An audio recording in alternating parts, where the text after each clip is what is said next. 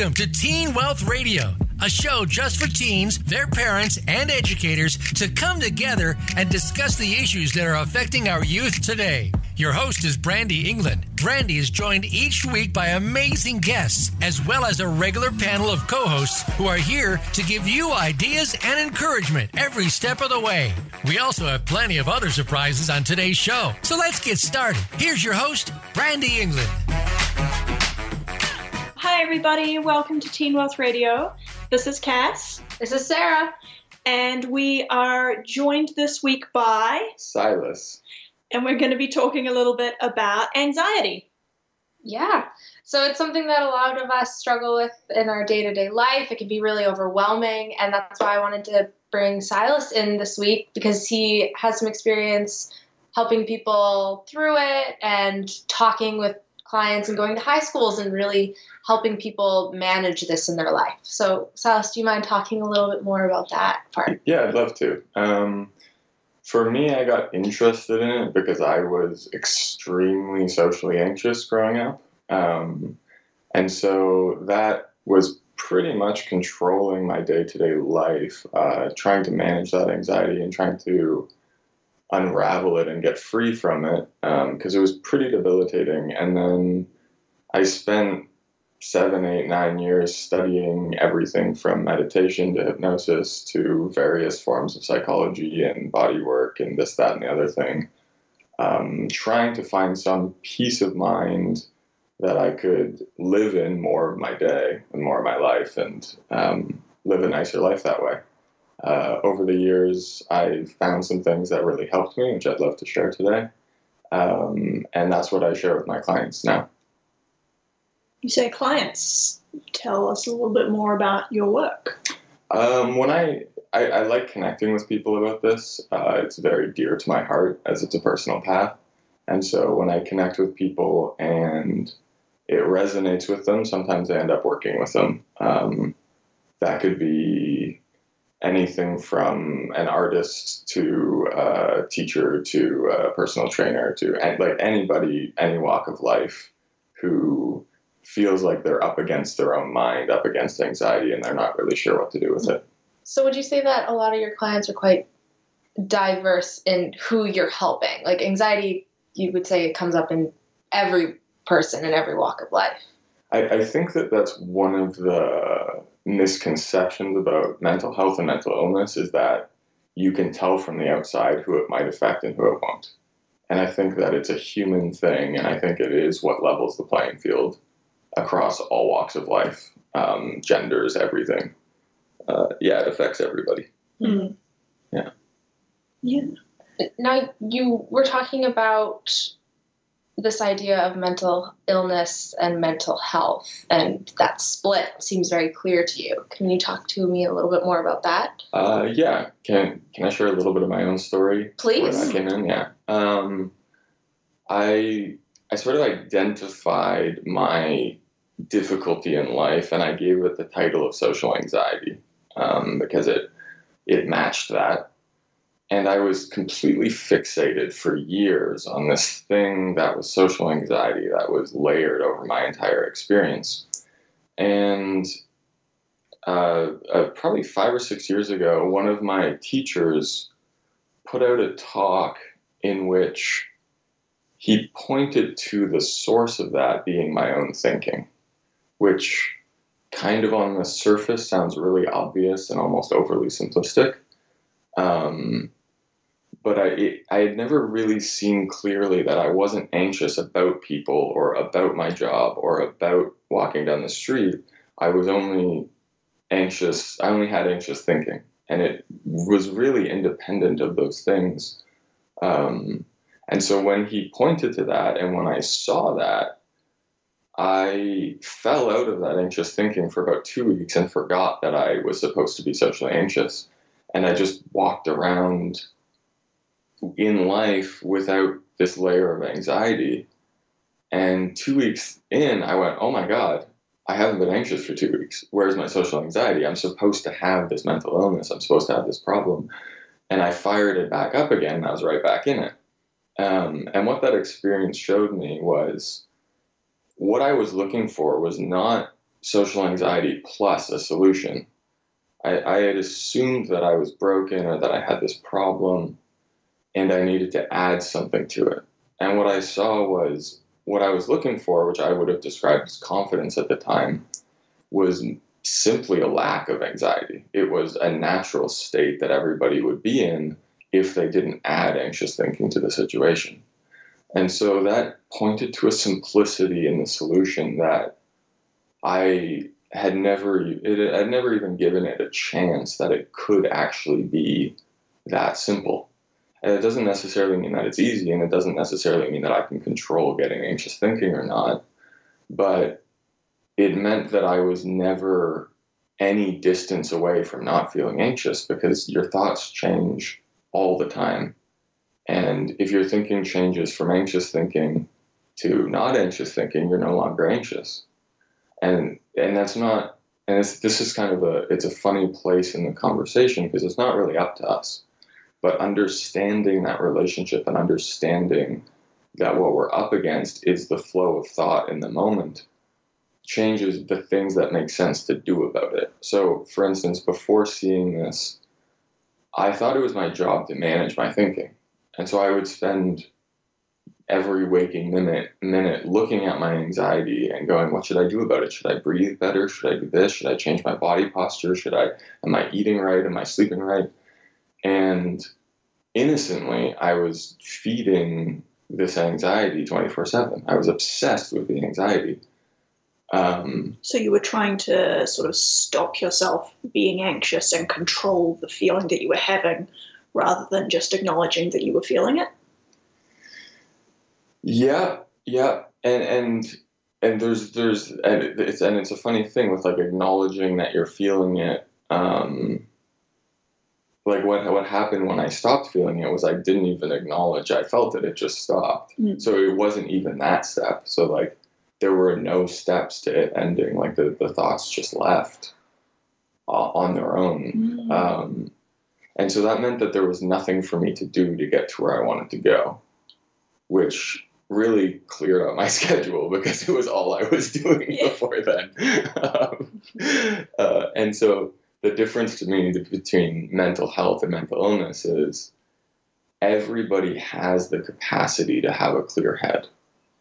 And everybody's head clears naturally when we stop messing with it, when we stop feeding it, when we stop giving it attention, when we stop trying to do something with it.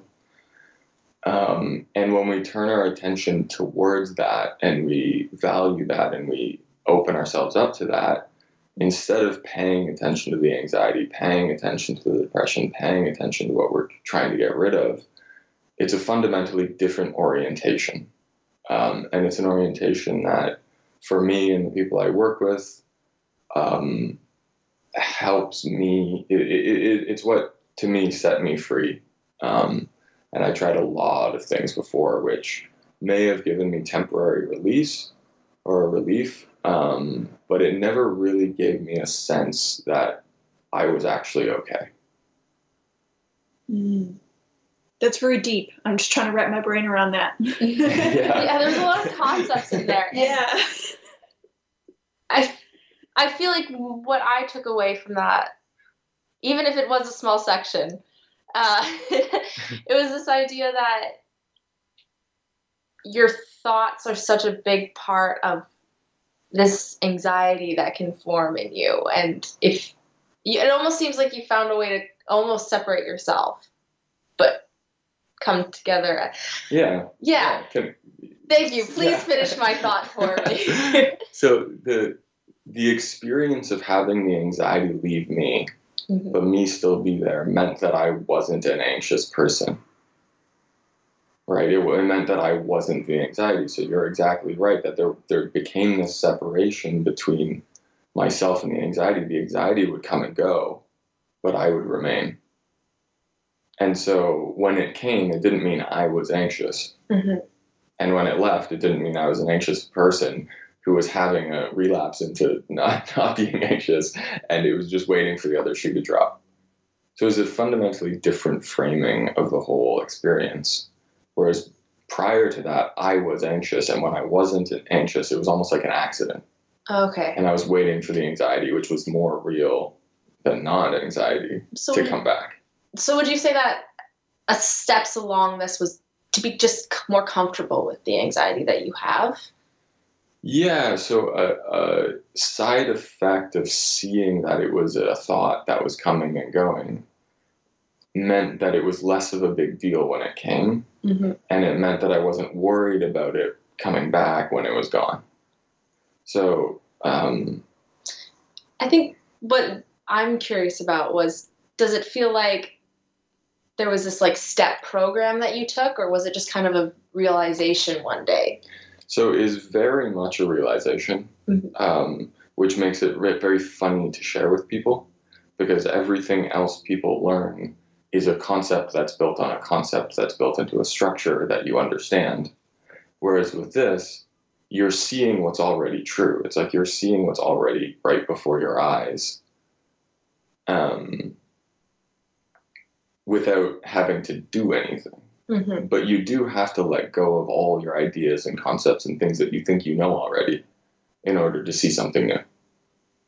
So it's tricky, because sometimes I'll work with somebody for half an hour and they'll really get something, they'll see something. And sometimes you'll work with somebody for 2 months before they actually have an insight. And everything prior to the insight's like, it's a nice conversation. but it's not really the change that is like a fundamental shift in your experience. Mm-hmm. Sounds like there's a lot of working at the individual's pace, and kind of your mileage may vary for each person that goes through that journey. Absolutely. And I love the way you said that. It's matching. It's like going to where an individual is and respecting that, and going at whatever pace they're going at. I like that a lot. Yeah, which is sort of an important part to remember, that people aren't going to make that change until it feels right for them. Yeah, it's very easy to put ideas on people of like, but it's this easy, but you could just, and that's lacking an understanding of the person's experience and like what's real for them and what they're experiencing. Right. I think it's time for us to take a quick break, and then when we come back, we're going to talk a little bit about mental illness versus mental health and some coping skills.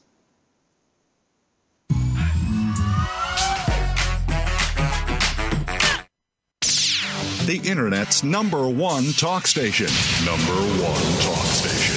VoiceAmerica.com.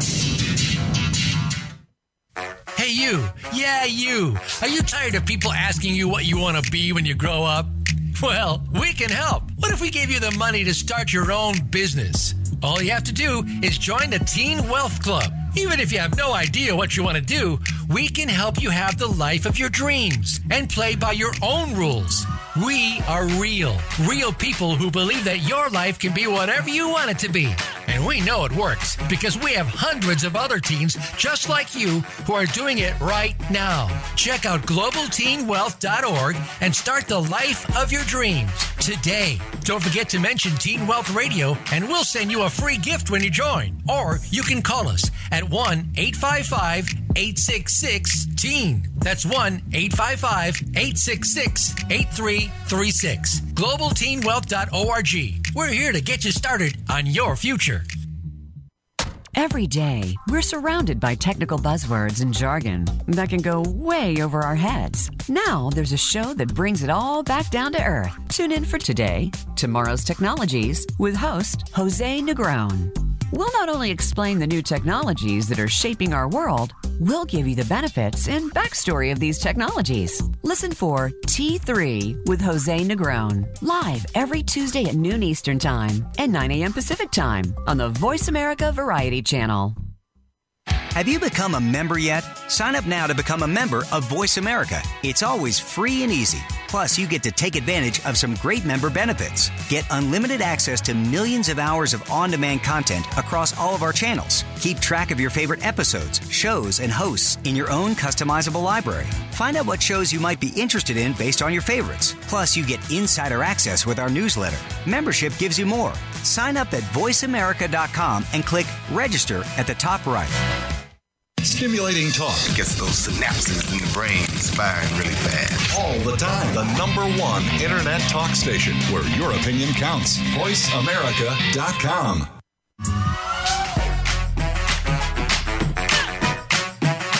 You are tuned in to Teen Wealth Radio. To join in the conversation, send an email to Brandy at globalteenwealth.com. That's Brandy with an I at globalteenwealth.com. Now, back to this week's show. Welcome back, everyone. Thank you for sticking around. We're talking a bit about anxiety this week with our guest, Silas. And I thought I would just take a little bit and talk about my experience with mental health and mental illness, because I think I see probably the same kind of people that you see in your work, but in a different context, because I volunteer in crisis intervention. And so a lot of what I see is people who are in a personal crisis, and a lot of the time a mental health crisis. And I basically do the immediate crisis intervention, and then often direct them to people just like you who can sort of help them further. And I think the distinction between mental illness and mental health is super important here. And I know it's important in your work, and I find it's a good thing to touch on with the people that I talk to as well, because mental illness affects people. You can have a mental illness, and some people do have mental illnesses and some people don't have mental illnesses, but everyone has mental health. And even if you don't have specifically depression or anxiety or a diagnosable mental illness, you always have mental health that you need to take care of. And so I find myself guiding people through that distinction quite a lot in my work, because so many people will find themselves experiencing poor mental health and feel like that's not valid because they haven't been diagnosed with a mental illness. Do you have experience with that? Yeah, it's actually really funny. This is why my podcast started, was this conversation, this exact conversation. First of all, I'd like to say that I love what you said, that everybody has mental health. Yeah. I 100% agree.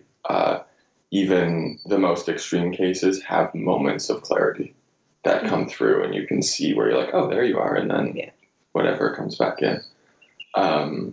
As far as diagnoses and sort of the permission to have the experience you're having that you get with the diagnosis, it's a really interesting topic to me, because on one hand, you do have this like permission to have your experience, which I think is really important. I think that you can't be wrong about the experience you're having.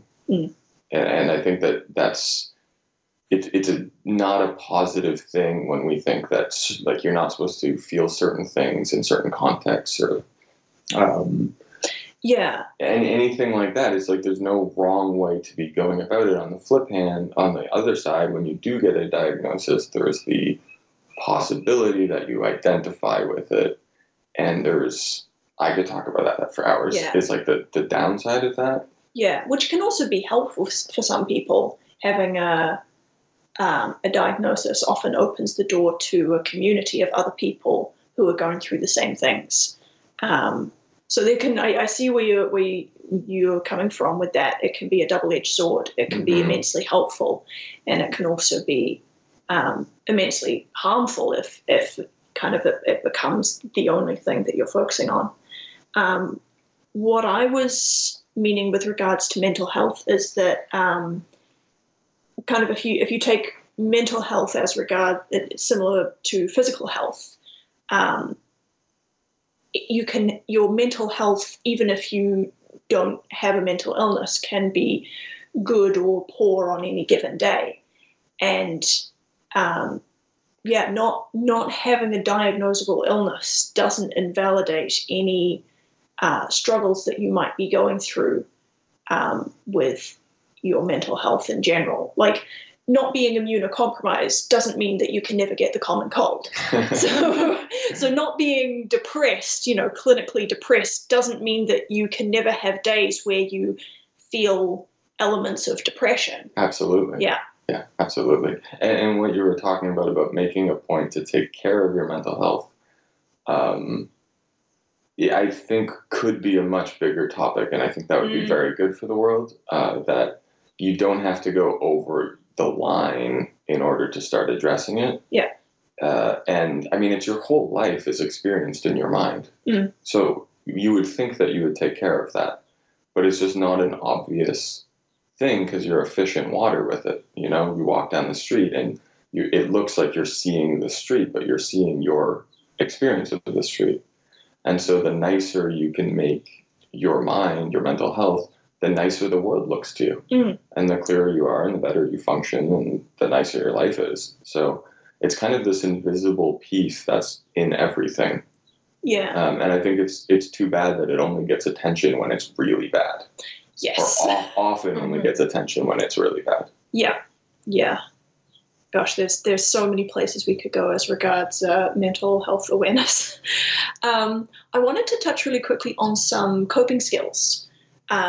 Because I think everyone deserves to have access to mental health support. Sometimes that's not there and you just have to cope on your own. And I spend a lot of time exploring coping skills with people, mostly because when people come talk to me, it's because they have an immediate problem that needs to be solved right now. And so a large part of our conversation is either solving the problem, if it's a problem that can be solved, or if it can't be solved, making peace with the fact that it can't be solved and doing what they can to cope. And one of the most powerful coping skills that I learned in past therapy that I did a couple of years ago was understanding the trajectory of an emotion, and how emotions have a natural sort of almost a graph of how they tend to go over time. And it's pretty much a bell curve, the intensity of the emotion versus how long it lasts.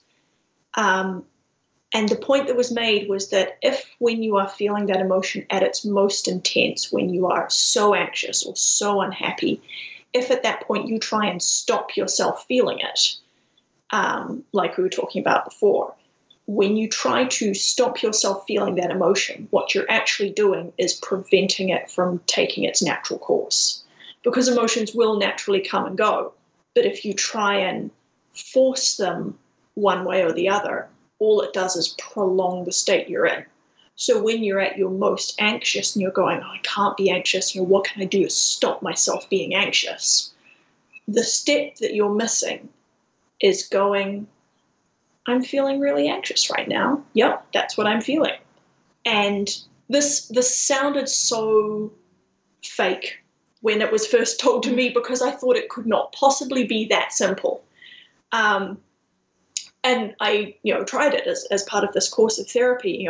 We had to try this and report back on how it worked. And I found that it actually went a long way, just acknowledging and naming the thing that I was feeling and not being scared of feeling it. So going, I am feeling a whole lot of anxiety right now. Yep, that's what that is. And not judging the fact, not going, I shouldn't be anxious. I'm not allowed to be. And not going, I need to find something to do to stop myself being anxious. Well, great, I'm anxious again. Just, yep, this is some anxiety. Sure is. And And that it's almost like it takes the power away from it, because it can no longer scare you what you're feeling. And once it's no longer scaring you, that's half the battle. And then you can just let it sit as long as it needs to sit, and it'll go away eventually. And it's such a simple concept, just allowing yourself to feel what you're feeling. But I've found that in the people that I talk to, so many of them, when I float the concept that it's, seems like you're really scared by the way you're feeling. And the response is, well, yeah, I feel like I don't have a right to feel this way. And as soon as we establish, well, maybe how you feel is just how you feel and is valid by virtue of the fact that you are currently feeling it, that seems to be a wall that they hadn't even realized was there. And once they dismantle that a little bit, the rest seems to go a whole lot smoother. There's this really interesting concept I learned in theater school. And I know it sounds like a weird place to learn anything about mental health. But when you're learning to be an actor or anyone who needs to be vulnerable in front of people, it's learning that your emotions are valid no matter what emotion you have. That being happy isn't better or worse than being sad. It's acknowledging all of them on a spectrum. And I think that really shifted a lot for me as well. And it really made me a lot more open and able to express those emotions because it wasn't embarrassing anymore. Yeah. And that's that idea of not judging what you're feeling. And for the record, I don't think theatre school is a weird place to learn any of this stuff, because it's like the things you learn when you're studying theatre, like some of my biggest life skills I picked up in like drama class and in like college theatre classes. And it's like, why did they not teach me this stuff when I was like at high school in like, I don't know, life skills? Yeah, exactly. This should be a thing that everyone learns, but no, you go to theatre school to learn how to act and a whole bunch of weird psychological stuff that you'll never need. You just sit in a circle and cry, but it's something about it in your core that feels right. Yeah, that's so true though. Like, being happy doesn't, like, obviously being happy is an emotion that makes you feel good, and being sad is an emotion that often makes you feel bad, but whatever you feel doesn't change your value or the value of the fact that you are feeling. Like, you're experiencing emotions, and that is such a human thing. And which particular emotion you are currently experiencing doesn't negate the value of just the fact that you are having an emotional experience. Mm-hmm. Yeah, I think just learning to acknowledge where you are is very important. We've gotten so deep. I'll add to that as well. For myself, I was often part of my resistance to feelings was, I would grow up, and if I saw somebody who was angry, I would think, I don't want to be like that. Like, I don't like the way that person's being, and I don't want to exist like that. So if I had any inkling of anger, I wouldn't let it run its course. And I didn't realize that it didn't have to reach my behavioral level. Like, I could have a very big internal experience and not do anything about it, and not let anybody know, not say anything, not yell, not express it, and I'm not saying that it's bad to express these things, but I just didn't see that I could have a huge feeling and it wouldn't necessarily make me act a certain way. Yeah. On that note, I think we need to take another quick break, and we'll be back to talk about more about how anxiety manifests.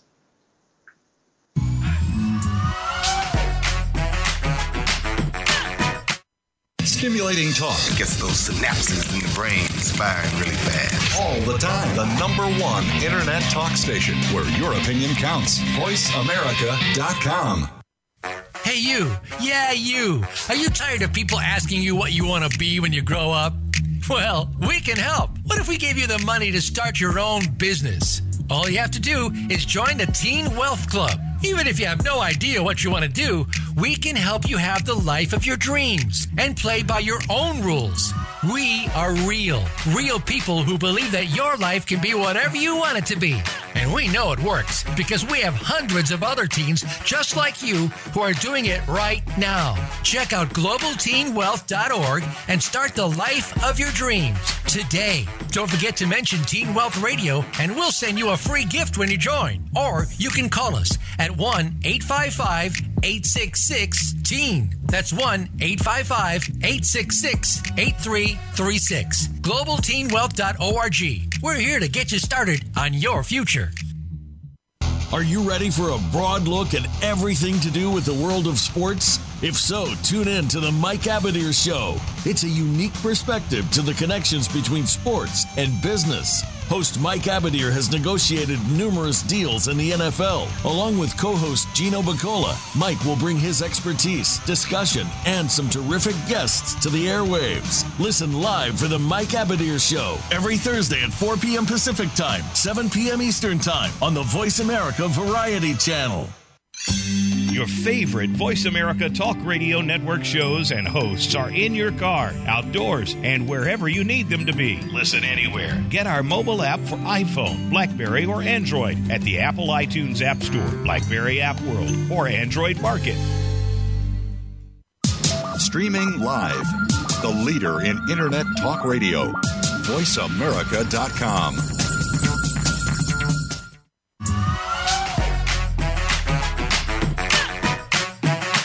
You are tuned in to Teen Wealth Radio. To join in the conversation, send an email to Brandy at globalteenwealth.com. That's Brandy with an I at globalteenwealth.com. Now, back to this week's show.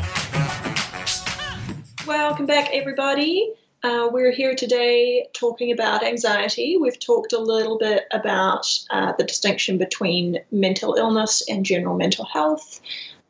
We've talked a little bit about some coping skills in terms of acknowledging what you're feeling. And I think, how about we talk about how anxiety manifests? Because we talk a lot about anxiety, but it's very tricky to define by virtue of the fact that everyone experiences it differently. Mm-hmm. Yeah, I think it's a really interesting concept, especially being the one person in this circle who isn't professionally trained. I think it's important to realize that those feelings can manifest themselves in very different ways for people.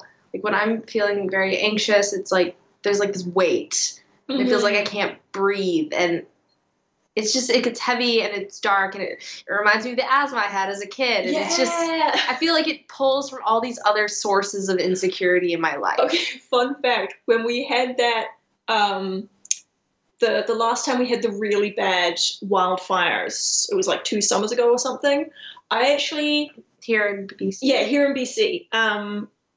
Someone had to call an ambulance for me because we thought I was having a massive asthma attack, because I had asthma as a child. And then I grew out of it, and I was just like, oh, what if it's coming back? Like, what if the smoke has, like, triggered dormant asthma? And the paramedics, like, checked me out. They're like, no, your oxygen levels are all good. You're just having a panic attack because the air is so thick that you can't breathe properly. I was like, well, good to know I don't have asthma. But, yeah, I genuinely thought it was asthma because it was, like, the same feeling of something squeezing. Mm-hmm. And the air is, like, you're pulling in lungfuls, but the air is not really going in. Yeah, it's a terrifying feeling. As someone who has had serious asthma as a kid, and it's starting to, like, and when I'm anxious and it feels like that, it's like, it feels like you're drowning on dry land. Yes. Oh, yeah. And that can be a terrifying feeling for people. Yeah, especially when you can't identify a physical cause for it. Like, when it feels like it's all psychological. Like if you choke on something, you can clear that blockage. You can cough it up, you can physically remove the thing that's causing you to choke. But when the thing that's causing you to choke is inside your brain, you can't cough that up. Yeah, not at all. Yeah. And that's, I mean, there's the breathing aspect of it when it feels like there's something sitting on your chest or gripping your chest. But there's also the terrifying stillness where for me, like sometimes I'll just sit there and there's so many things that I have to do, but I can't make myself move. Because if I make myself move, then whatever will happen, even if the thing that I'm scared of is just that the anxiety will get worse. So there's the either restless energy or the not able to move, kind of static, paralyzing kind of anxiety. How do you find that anxiety manifests for you? I find as far as tension goes, it's generally my throat, my chest. And my brain would essentially seize up is how it feels when I like what you said. It's like I have so many things to do, but I can't move. Is my ability to spend an entire day doing nothing and thinking about everything is really quite phenomenal. I can spend hours planning and doing nothing. But like in 10 things to do. State. 10 things to do, but instead I'm going to sit here and freak out about the fact that I haven't done the first thing yet. Exactly. And then I don't know what the second step will be, so I need to think of all the possibilities that could come out of the first step, plan for all contingencies, and then I never take the first step. Yeah. Oh, yeah. There's I don't remember who said it. It was a writer, and this really helped me hearing this. And he said writing is a lot like driving in the fog at night. You can only see 20 feet ahead of you, but you can make the whole trip that way. And I like that. And my anxiety was often, it wasn't so much, okay, if I take step one, I'm okay with that. It was the unknown of what's going to come out of step one. Mm-hmm. And hearing that, I really sat with that, and that I was like, oh, maybe I can trust that, okay, I'm okay now. And just am I okay now? Am I okay now? But take the steps. Because otherwise I would just sit and think. Yeah. And if I was around people, I would something would occur to me to say, and I literally couldn't open my mouth and get it out. And I would be sitting there just seized up, thinking about how they would judge what I have to say and wondering whether they know if I'm freaking out. Yeah. So can you tell I'm panicking? Yeah. And I got really good at sitting really still. Yeah. Because it was like I would go into chameleon mode and just relax. So everybody thought I was really aloof. Yeah. Which is, I suppose, what aloofness is. No, I'm just terrified of speaking. Yeah, I'm just really, really afraid. So in a sense, with that driving in the fog metaphor, I guess one of the ways that you might manage that anxiety and that feeling of not being able to predict the next steps is building up your tolerance for fog. Because if you can deal with driving being able to see 20 feet ahead of you, can you deal with driving being able to see 15 feet ahead of you? And, getting used to that idea of doing things without being able to see the whole clear road, and then gradually becoming okay with the different levels of anxiety and the different levels of fog. Whereas, I might be comfortable seeing 5 steps ahead of me and predicting 5 sets of consequences, but I'm not comfortable with only being able to see 4. Can I build up that tolerance for only being able to see 4 to sort of reduce the how much of your pool of anxiety is debilitating? I like that as an idea. That's a cool direction to look. Yeah, I mean, part of it is that you never really know. We can trick ourselves into thinking we know. And we can do a lot of things to try to keep our life predictable. But if you're really honest with yourself, you have no idea one step ahead. Oh, yeah. Like, we really don't know. And I think that looking at that and going, okay, well, where does my okayness come from? And I think a big part of it is realizing that whatever happens, you'll be able to deal. Yeah. And that part of that's experience. And part of that's really looking at like, okay, if worst case scenario happens, is that really the end of the world? Yeah. Or am I just making it look that way? That was another thing that I learned in the therapy that I did related to depression and anxiety, was when you're dealing with sort of catastrophizing thoughts and like everything's going to be terrible and this is the worst possible outcome and that's definitely what's going to happen, asking yourself, so what?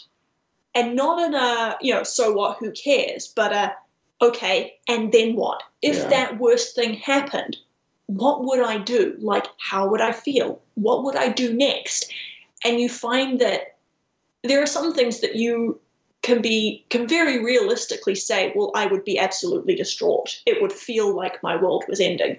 But if you can acknowledge that that is how you would react to that thing, it takes a lot of the fear out of that worst case scenario, because what is now a scary what if has become something that you already have a response plan to. And so taking the catastrophic thoughts of, everything's going to be terrible forever. And if I open my mouth and say this thing that I'm thinking, everyone at this party is going to think I'm, an idiot. They're going to hate me. They're never going to want to hang out with me again. Okay. And then what? Then what would I do? Well, I guess I'd go meet new people and find new friends. Okay, there you go. It sort of takes it sets up a plan for even the most unrealistic outcomes, because it doesn't really matter how realistic or unrealistic those outcomes are. That's the thing that you're feeling afraid of. And so even if that thing is actually really unrealistic, having a contingency plan for it makes it a whole lot easier to deal with without putting a value judgment on whether it's likely to happen or not. Like, let's remove whether it's likely to happen. Here's how I would cope with it. And now I have a plan. I like the sentiment that worry is what you do when there's nothing you can do. And so, like, in line with what you're saying, it's like, well, is there something I can do? If there is, then you do it. And if there isn't, then you realize that you're using or misusing imagination to scare yourself. Yeah. But I find that distinction of, like, is there a realistic thing that I could be doing? Because I should be doing that if there is. And if not, then I'm just really torturing myself by imagining scary things. Yes. And also, I mean, yes, acknowledging if the thing that you are predicting, if there's a realistic step that you should be taking instead of just sitting and worrying, and striking the balance between that and not judging your fears. Mm-hmm. Because when you assign value judgments of, you're predicting the worst and that's just not realistic, it's similar to that trajectory of an emotion where when you're super scared and you're going, but this just isn't a realistic fear to have, you're prolonging it. Yeah, it's a really funny lesson, but the things we tell ourselves doesn't really help. When you're trying to convince yourself your experience is different than it is, I don't think anyone has ever relaxed by trying to relax, sort of thing. Telling themselves you need to relax. Relax harder. It doesn't happen. Yeah. All right, it's time for another break, and then we will be back for some final thoughts and wrapping up this discussion. We'll see you soon, everybody.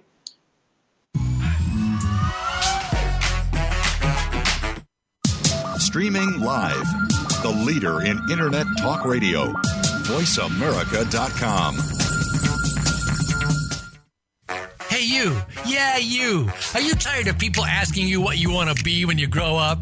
Well, we can help. What if we gave you the money to start your own business? All you have to do is join the Teen Wealth Club. Even if you have no idea what you want to do, we can help you have the life of your dreams and play by your own rules. We are real people who believe that your life can be whatever you want it to be. And we know it works because we have hundreds of other teens just like you who are doing it right now. Check out globalteenwealth.org and start the life of your dreams today. Don't forget to mention Teen Wealth Radio and we'll send you a free gift when you join. Or you can call us at 1-855 1-855-866-TEEN. That's 1-855-866-8336. GlobalTeenWealth.org. We're here to get you started on your future. Have you become a member yet? Sign up now to become a member of Voice America. It's always free and easy. Plus, you get to take advantage of some great member benefits. Get unlimited access to millions of hours of on-demand content across all of our channels. Keep track of your favorite episodes, shows, and hosts in your own customizable library. Find out what shows you might be interested in based on your favorites. Plus, you get insider access with our newsletter. Membership gives you more. Sign up at voiceamerica.com and click register at the top right. Have you had a chance to check out Voice America's online magazine and blog? If you love our hosts and shows, check out articles that give an even deeper perspective, plus topics about health and fitness, movie reviews, philosophy, business tips and tactics, spirituality, positive thought, current events, and even more about your favorite hosts. It's just a click away at blog.voiceamerica.com. That's blog.voiceamerica.com. The Voice America Press Blog. All access, all the time. The Internet's #1 talk station. #1 talk station. VoiceAmerica.com.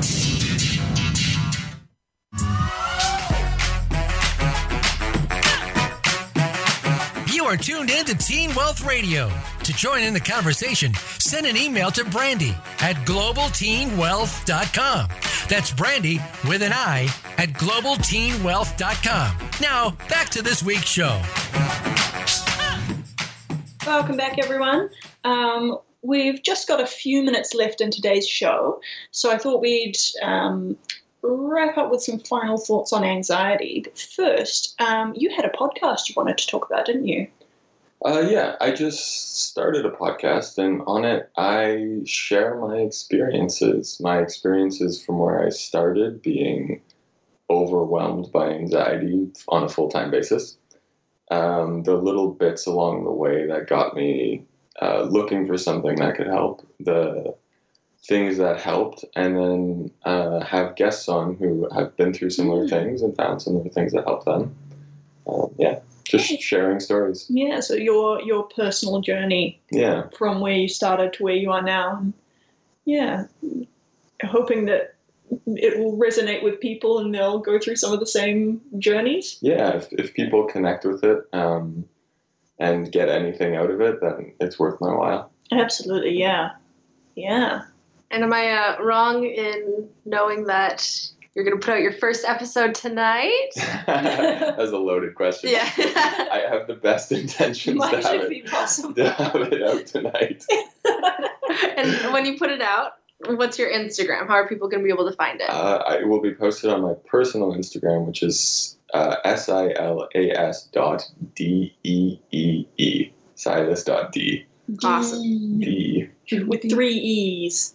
Was it 3 E's? I believe it's 3. It might be 4. Okay. Just try different combinations of E's. 3 or 4. 6 E's. Pretty sure it's below 5. Yeah.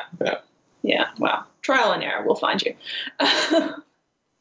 Awesome. Well, I'm definitely going to check that out when it goes up tonight. Yeah. It'll be up tonight. It'll be up tonight. We're currently racing to get our podcast up, so we made a little bit of a bet to see who can get it up first. But I think I'm going to win if it's not up tonight. This is a competition. Right. Yeah.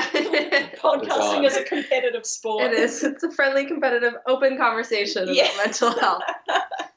Who can talk about mental health quicker and better? No, all mental health podcasts are good podcasts.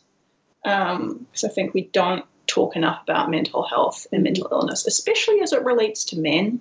Yeah. I feel like there's not enough of a conversation around male mental health and men being allowed to experience poor mental health without it being a value judgment. It's very interesting, just even over the last decade, is seeing how much more open people are about talking about it. Yeah. It's so nice to see. Yeah. Because it's not a new concept. Mental health and mental illness is not a new thing that people have been struggling with. But now people can finally talk about it. And you just look at the way that how we talk about mental health has changed over the years, over the decades, the different terms that we've used. Like I remember when I first started becoming aware of mental health, hearing people talk about being manic depressive, whereas now we talk about being bipolar or having bipolar. Mm-hmm. And just the way that even just in the time that I've been aware of the conversation, terminology has shifted, and we're talking about it in different ways, and more in the sense of mental health being an aspect of your general health, as opposed to a personality trait or something that you are. Whereas, I have depression. I might say I am depressed, but the part of me that relates to my interactions with depression and mental health is not the defining thing about me. Whereas that was not always true with how we relate to people who experience poor mental health. Yeah, I think that a big part in the shift in the conversation that I love is shifting from seeing people who are not particularly nice to other people as just having a hard time.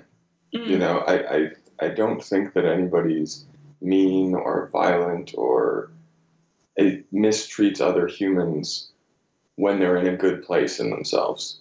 And bringing a level of understanding to everybody in the conversation, no matter what side they're on, is critical. I don't think that making anybody wrong or bad, no matter how they've been, and having a level of understanding that you're not a quote unquote bad person, you're not a mean person, you're not an aggressive person, unless you're having a hard time, whether you're having a diagnosis or not. Yeah. You're not happy, you're not in love with life, you're not feeling joyful or peaceful, and then go out and hurt people. It just doesn't work like that. You don't bully people if you're having a hard time or if you're having a good time. And I really like that direction of just being more understanding of everybody in general, and that somebody's quote, like a parent personality might just be a person struggling. So identifying somebody as blank. That's something that I actually encounter a lot in my work. And it's, interestingly enough, often from the person themselves, is that they'll say, I was so mean to my little brother today. Like, I'm just a horrible person. I don't know why I'm always so mean and so nasty. Yeah. When they've just spent 5 minutes talking about what's going on, and having been mean to someone is just the cherry on top that makes them feel awful about everything about themselves. And I come back and I'm like, well, it sounds like you're feeling a lot of guilt about, enacting onto your little brother the same pain that your big brother is enacting onto you. And often they'll kind of go, well, I guess I have been hurt, and I didn't really acknowledge that me lashing out is not coming from a place of, this is my purpose in life, to be mean to my little brother. He is feeling the same pain that I'm feeling. And the fact that I put that pain onto him doesn't mean that I wasn't feeling that pain in the first place. Mm-hmm. And if you take it one step further back, his older brother, he might now be compassionate for. So if they're acting out towards him, he might realize, this doesn't mean anything about me. It doesn't mean I deserve this. And you might just need a hug. Yeah. I might not be the person to give it to you, but Hugs can change the world. Yes. Yeah. Just acknowledging what a person whose behavior you don't presently like, acknowledging what they might be feeling. And I've found great power in just reflecting someone's emotions back at them in a way that they can, that lets them know that they're being understood. So, and I've done this in real life, face to face with people, not in a professional context, even just someone being really like defensive and like, well, I have all of this, why do you think that you can talk to me when I'm not, like, it's not an antagonistic conversation, but they seem to be getting a little bit defensive. I'm kind of like, seems like you feel you've got a whole lot going for you, and yet you still don't feel adequate. And they go, well, yeah. Like, see, you just needed to know that someone understood that you're having a hard time, didn't you? It's like, yeah, we spend a lot of our time feeling alone in what we go through, and taking a minute to acknowledge what someone else is feeling and make that connection of, like, I might not be feeling the same thing as you, but I see you, can have a lot of power to, diffuse antagonistic situations, but also just let each other know that we're understood.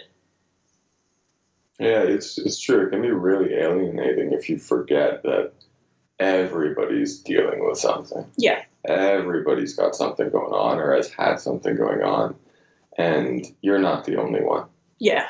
And if we can bring that understanding and that compassion first to ourselves and then to everybody as best we can. You know, you go through the day and somebody cuts you off in traffic and honks at you, and you know, everybody's got something going on. Yeah. Everybody. Yeah. You know, it's not really about us. We take everything so personally, and it's just not about us. Yeah. Everyone's going through something. Yeah. I think that's a good note to end on. I think that's a good way to sum up the show.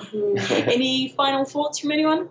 I think it's just important to acknowledge where you're feeling, what you're feeling, and know that it's okay. Yeah, I agree with that. All right, thank you so much for joining us today, Silas. Thank you very much. Yeah, and thank you everyone for tuning in and listening, and we'll catch you next week. Thanks for being part of Teen Wealth Radio. Please join your host, Brandy England, her guests, and panel of experts again next Thursday at 5 p.m. Pacific Time, 8 p.m. Eastern Time on the Voice America Variety Channel. Have an awesome week, and we'll see you here for the next show.